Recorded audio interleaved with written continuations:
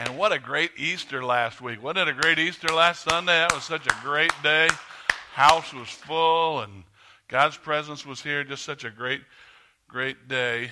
I'm real excited about this new series called I Declare War. It's kind of a heavy series, so I thought I'd start a little bit lighter this morning. And so there was this pastor. He was preaching on forgiveness.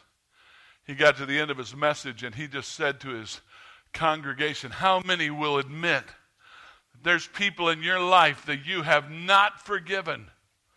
And about half the hands went up. And the pastor wasn't going to relent. He asked again, I know there's more out there. The people realized it's getting close to lunch. We better cooperate with this pastor. And how many of you have people you've not forgiven? This time 80% of the hands went up. And the pastor said, I'm going to ask you one more time. How many in here have not forgiven? And every hand went up except for one lady, one little old lady. And he looked at that lady and said, now there's a godly woman. There's one person in this congregation who has people in their life that she does not need to forgive. And so I'm just going to ask her to come up here, and you tell everybody this morning, tell everybody the secret. Why is it that you have nobody to forgive after all these years? And the little old lady, she just made her way up to the front, and she took the microphone and she said, well, Pastor, I just outlived the old hags.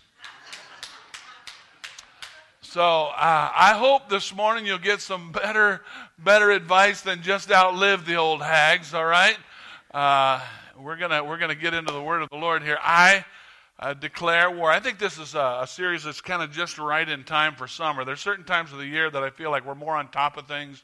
The beginning of the year is a time of year where we're kind of on top of it. We're making new decisions. We're making new resolutions. We're making new choices, and we're getting ready for new decisions and new things in our life. And then in the fall, I think that's a time when, kids are back in school. We're just sort of recommitting ourselves. In the fall is a time when we feel like we're more on top of it, more ready. But summertime, there's something about summertime that can just, if we're not careful, just sort of make us relax, and our resolutions let down, our motivations have worn thin. And so just in time for summer, we're going to once again recommit ourselves to the Lord with this series, I Declare War.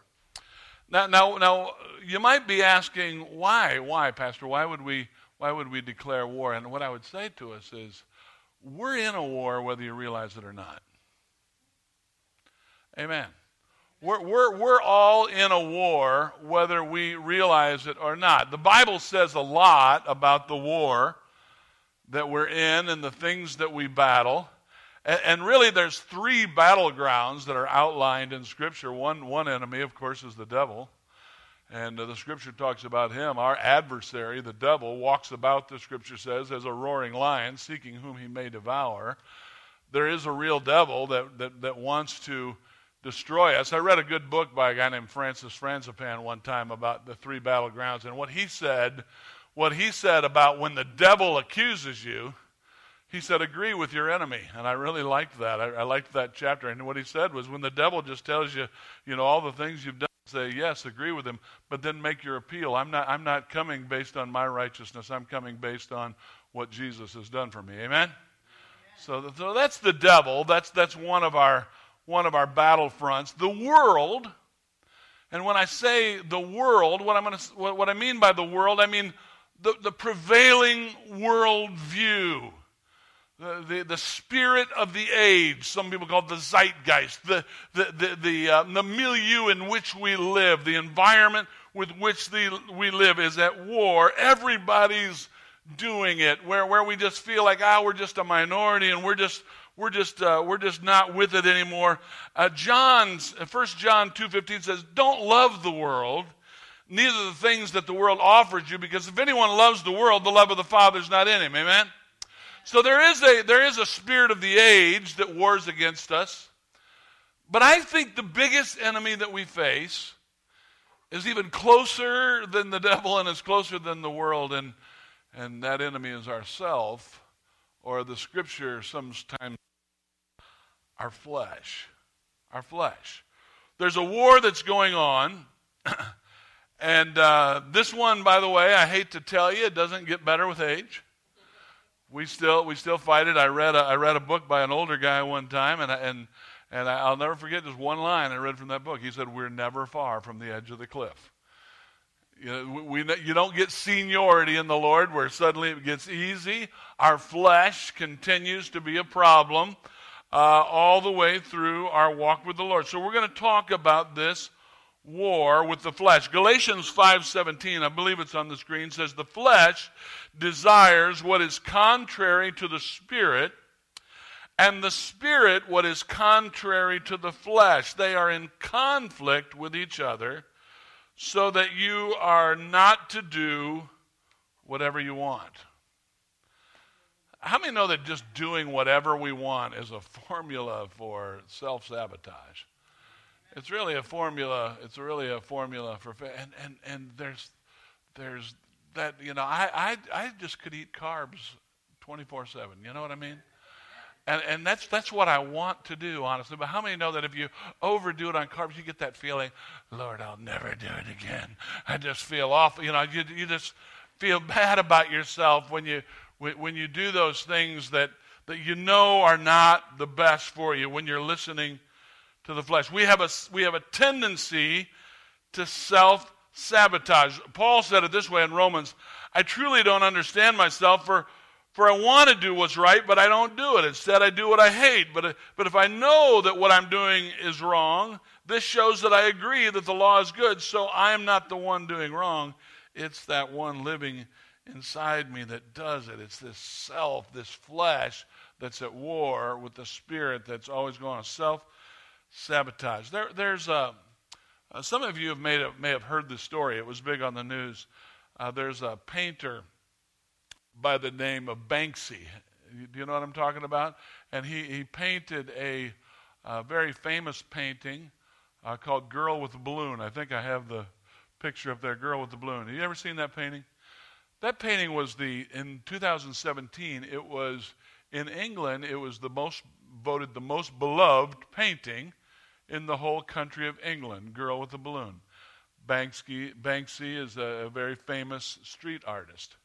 Well, he decided, he's kind of a provocateur, and he decided that if that painting ever went up for auction, he was going to do something. And so that painting did go up for auction in 2018. And when it went up for auction at Sotheby's, they were bidding on the painting, and that painting just kept going up and up and up. And finally, that painting sold for $1.4 million. But when the gavel went down, sold, immediately when that happened, I wish I had a video to show to you this morning. Yes, it did. Immediately what happened is that painting went through a shredder. The artist had built a shredder into the bottom of the frame, and as soon as they said sold, the guy that just bought $1.4 million watched his painting, and you could hear it just coming down through, and it was just in shreds. The painting was in shreds. The artist was trying to sort of make fun of how much people pay for art and all that kind of stuff, and he was doing that to make a show. And here this guy bought a painting for $1.4 million only to see it shred. That painting had a self-sabotage built into it. We have a tendency to self-sabotage. In a medical journal recently, there was an article that said that when doctors give a prescription, a full 1/3 of the people that are given the prescription never get it filled. They never bother to go to the drugstore and get that prescription filled. Of the other 2/3 of people, half of those people will not take the prescription correctly. They won't finish the dosage. They'll quit taking it before they're supposed to quit taking it. It's self-sabotage. And interestingly enough, this is even true in people who are taking anti-rejection medicine. So they've been on a list waiting for a kidney for years and years and years. And finally they get a kidney and they need to take these anti-rejection drugs, but they won't do it. Now there's one notable exception. The one notable exception is people will follow prescriptions to the hilt if it's a prescription from the vet for your pet. Isn't that interesting? If the vet prescribes something for your pet, people are much more likely to follow those instructions to the hilt. We have a self-destruct button into us that keeps us from becoming everything that God wants us to be. So how do we get victory over this tendency within us, this spiritual tendency within us to self-sabotage? We know what's right. We just don't do what's right. Our flesh is at war with our spirit. One powerful thing that we can do is that we can declare war.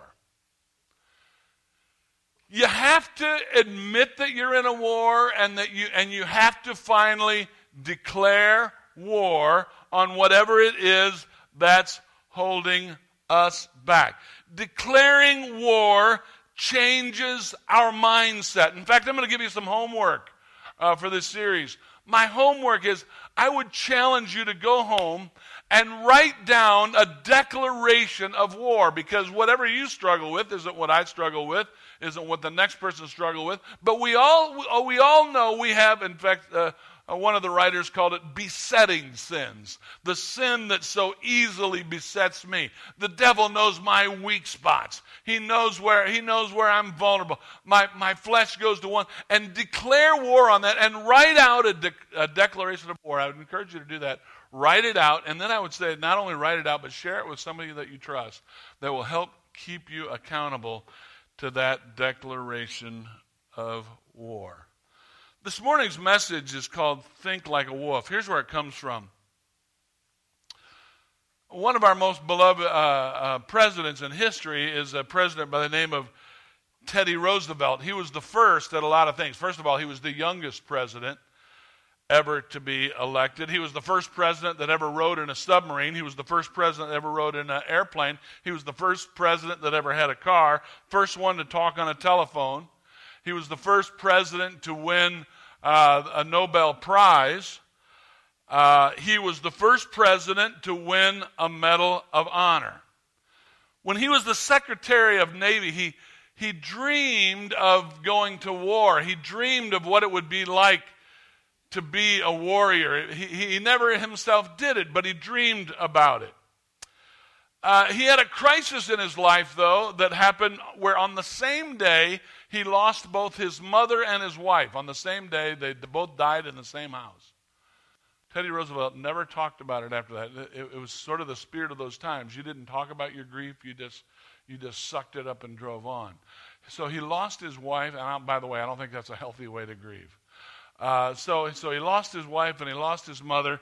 And so what did he do? He moved to South Dakota, and he moved to South Dakota to become a rancher. He was trying to get in touch with this the strong man inside of him. He still dreamed of fighting in battle, and war broke out, what later became known as the Spanish-American War.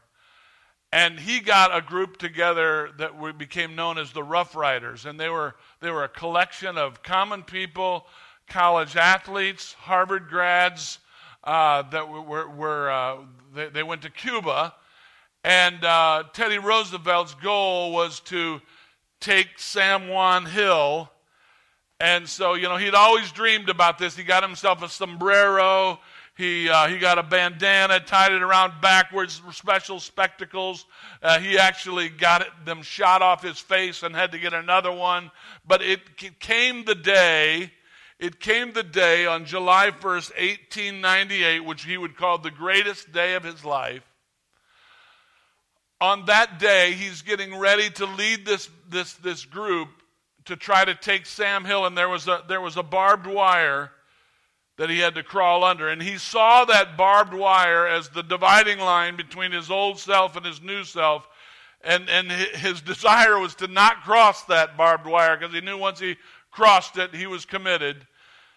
But he crossed that barbed wire, and not only did he lead that group of men up San Juan Hill and take it, but they took that hill and they took the next hill, and they took and they said they never saw such a warrior before that they saw in Teddy Roosevelt when he did that.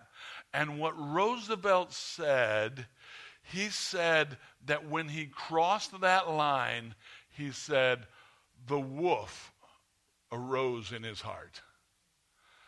That there was a wolf inside of him that he didn't know that he had, that arose in his heart. And some of us, are getting beat around, by our flesh, and we're not overcoming. And there's a time to declare war. And I know that sometimes we think of the wolf in bad terms, because you learned that from the Three Little Pigs, right? But anyway, any animal that God made has some qualities that we need to emulate. Even those snakes, we think that they're bad. The Bible says, be as wise as serpents, right? So there's a wolf inside of us that wants to be glorious in helping us to overcome things that we need to overcome. One of the great keys to getting victory over our flesh, and we talked about it yesterday in our men's small group, it's how we think. We are what we think, amen? The Bible says, as a man thinks in his heart, so is he. We are what we think. 2 Corinthians says, we demolish arguments and every pretension that sets itself up against the knowledge of God, and we take captive every thought to make it obedient to Christ. We were talking about this yesterday, and Roger Sumner got excited. He said, thoughts are spiritual, didn't you? And he didn't just say thoughts are spiritual. He was like, thoughts are spiritual. He got passionate about that, talking about how our thoughts are spiritual. And he's absolutely right. Thoughts are spiritual. And how we think matters. You can change the way you feel by changing the way that you think. Let me say that again. You can absolutely change the way you feel if you can change the way you think. Colossians says, if then you were raised with Christ, seek those things which are from above, where Christ is sitting at the right hand of God, and set your mind on things above, not on things of the earth. Training your mind, what you think about. Martin Luther said, you can't keep the birds from flying over your head, but you don't have to build them a nest. Because there will be stray thoughts that will fly over your head, but you can't build those birds a nest. We've got to think about things that are above. Romans says, and don't be conformed to this world, but be transformed by what? By the renewing of your minds, that you may prove what is that good and acceptable and perfect will of God. Matthew, Jesus said, you'll love the Lord your God with all your heart, all your soul, and with all of your mind. I'm going to say something, and I'm going to ask you not to turn me off, because there's a lot of people that are sort of fed up with this, but just hear me out. Be intentionally positive. Now, when I say this, I'm not talking about Tony Robbins Christianity. I'm not talking about just hyping things up with little positive, pithy statements. But let me say this. Positive thinking is a response to God, not a replacement of God. And that makes all the difference in the world. Positive thinking is a response to God, but not a replacement of God. It's not just that thoughts have their own power and that they become our God, and if we just say things positively enough, we'll become those. But responding to God with the hope that God puts in our heart is the key to everything. Now, one thing that I'm kind of aware of here at the church is that you all don't really know my family very well because we're scattered all over the country. So I want to introduce you to my family. I think I've got a picture of them behind me. That's my siblings. Aren't they cute? The pastors are bald, okay? My brother John in the front, he's a pastor. He pastors in northern Illinois. But John is not only a great pastor, he's a great counselor. In fact, he's sought out all over the world, and he travels all over the world. He has a specialty in counseling missionaries who are going through tough stuff. Chick-fil-A's discovered my brother's talents, and their corporate offices use my brother to come and do counseling for them. He's just been very blessed in that area. I'm just going to brag on my family for a couple minutes, and there's a reason for it. My sister that's up front there, she's a businesswoman. She runs a very successful coffee shop in her hometown called Jeremiah Joe's. It's on the ground floor of my brother's church, actually, and it's really in the city of the center, one of the best businesses in town. She's hosted lots of famous people there. A young senator rented her space one time by the name of Barack Obama to have a rally one time.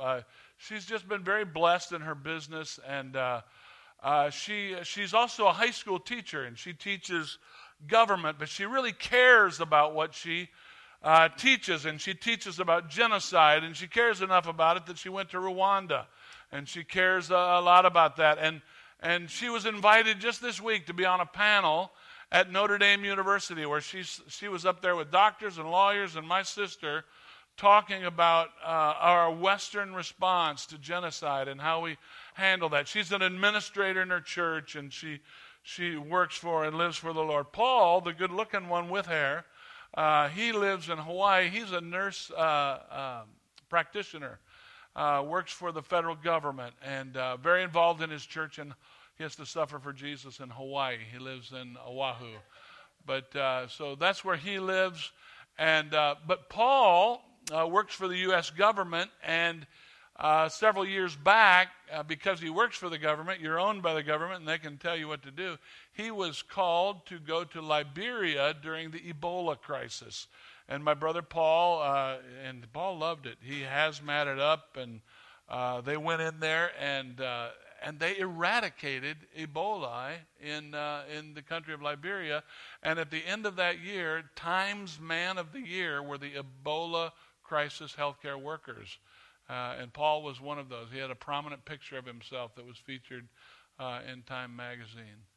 I say all of that to say that all of that history was in by the way, my claim to fame is I married Melanie. That's my claim to fame. But go to the next picture, if you will, and this shows us as little tykes. We were just little kids, and I just wanted to say that what I just told you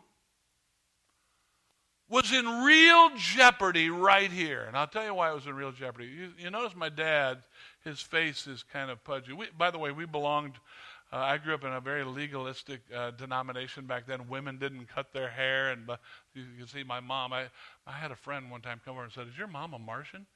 She had that real high hair, never had cut her hair. But my parents were church planters. But while they were planting that church, my dad's kidneys failed. And so his kidneys failed, and he would sit down and preach in those early days. And it didn't look good for the Nordstrom clan. The reason that his face is kind of puffy in that picture there is he's on anti-rejection. He's lived on steroids all of his life, anti-rejection medicine, and he had that kidney transplant when he was very young. He was one of the earliest kidney transplants. Today, he's one of the longest living kidney transplants that there are. And all of that story was in jeopardy. I want to show you the next picture. This is my mom and dad today. That's them. They got out of that denomination, you can tell. But anyway, that's my parents today. And they're still very vibrant and alive. And by the way, in July, on their 60th wedding anniversary, we're all going to go. Nordstroms are from Sweden. We're all going to go to Sweden, and we're going to take a cruise. And all of our kids and spouses are going to go because we want to be with our parents. We don't know how much time we got left with them. We're going to do this thing, and we're going to celebrate life together. But I want to say the key to everything, and I don't get to speak on Mother's Day because Melanie is. This is my Mother's Day tribute. This lady right here. I didn't know it when we were kids, but we were on food stamps at that time. We were on government help just to survive. Dad's trying to plant a church. Dad, by the way, was very talented. He worked in a Bible college, was a teacher in a Bible college, but when he got kidney disease, they didn't want to cover his insurance, so they fired him. And so my dad planted a church instead. My mother could have gotten bitter. By the way, I never heard that story growing up. He was never bitter about it. But I never heard that story. And then my mother decided, we're not sitting down, family. And she started going door to door selling World Book encyclopedias. World Book encyclopedias. Some of you don't even know what that is. This is before Google. You had to look things up in books. And World Book encyclopedias, she would knock on people. And I remember her when she would leave the house. She would look in a full-length mirror and say, I feel happy, I feel healthy, I feel terrific. And she'd smile at herself, and she'd head out that door, and she became a crazy great sales lady. And she won trips to Europe. She did all kinds of things. And we watched, because of her refusal to cave in. I'm sure her flesh at that time said, give up. What's the use? What's it for? But there's a wolf that rose up in my mother. And my mother refused to lose. So they planted that church. That went on. And my dad, 15 years later, had another kidney transplant. Got his first one from his mother. He got his second one from his brother. And now my kidney's nervous. No, but he's going on his second kidney transplant. One of the longest survivors that there is. I have no doubt that one of the reasons that my parents have done so well, the reason that my brothers and sisters have done so well, all of that was in jeopardy, except that one woman refused to lose, and she declared war on her situation. And when she did that, there was a wolf that rose within her. And I want to say, some of you might be here and you're thinking, well, you know what? I didn't have that kind of heritage. I didn't have that kind. You know where my heritage starts? My heritage starts with my great-grandmother. She's the first Christian that we know of in our family. My great-grandmother, whose husband went out for a loaf of bread one day and never returned. He left her. And my grandmother lived single the rest of her life, became a prayer warrior, and raised my grandmother, who raised my mother, who raised us. You may be sitting here today and you think, I have no background. I have no reason that, it's easy for you to say you got a mom and dad that did that. Let me just tell you, somebody's got to be the first in the chain. Somebody's got to be the one to stand up and say, I refuse to lose.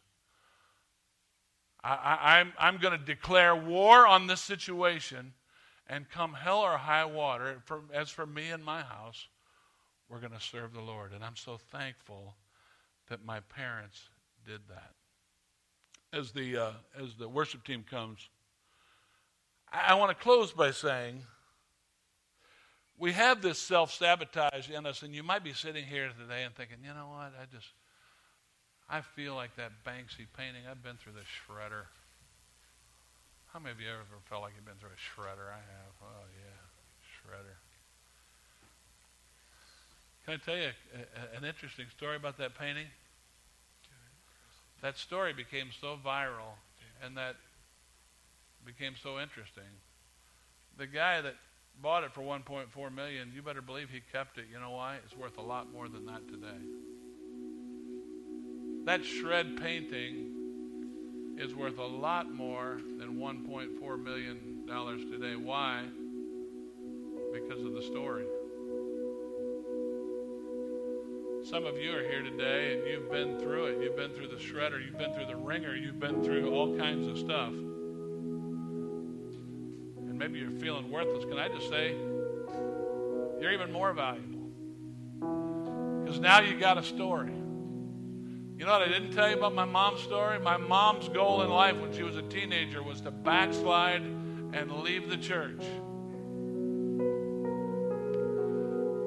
Till grandfather sent her to camp one summer. And my grandfather tells the story this way. The Phyllis who went to camp was not the Phyllis who came home. A different Phyllis came back than the Phyllis that came. You can declare war on your situation. You can declare war on your flesh. And when you declare war, you have no idea the potential that lies inside of you. You have no idea. Whatever situation you're sitting in today, there's a wolf inside of you, like Teddy Roosevelt, that's ready to take San Juan Hill, that's ready to take future hills, that's ready to become victorious. Hey, somebody needs to hear today, you've got some great stuff inside of you that's waiting to come out. Amen. Declare war. Amen. Amen. Shall we pray this morning? With every head bowed and every eye closed today. Maybe you're here today and you say, Pastor, man, that was for me. I know I needed this word today. And today I declare word. Today I'm just, as we sang earlier, I've decided to follow Jesus. No turning back. No turning back. If that's you in this place today, say, this is my barbed wire fence. This is my line in the sand. I'm not going back. Would you raise your hand in this place right now? Thank God for that. Amen. Yes. Thank you, God. Thank you. And maybe you're here today and you're committed to Jesus. But there's just some things in your life that you say, you know what? I'm going to the mat on this one. I'm declaring war on this situation. And I encourage you, write it down. Go home and take notes on this. But how many of you are willing to say, with me, there's some things I'm going to war on? Would you just raise your hand and say, I'm gonna fight this good fight? Amen. Thank you, Lord. Heavenly Father, we just come to you this morning and we give you our hearts. We give you our lives. We confess, Lord, that we need you. And today, Lord, we decide to follow you with all of our heart, soul, our mind. So we ask, Lord God, that as we take every thought captive this morning and we set our minds on things above, not on things of this world, God, that you would change our mindset this morning, God. We thank you, Lord, and we declare war in Jesus' name. And all God's people said amen.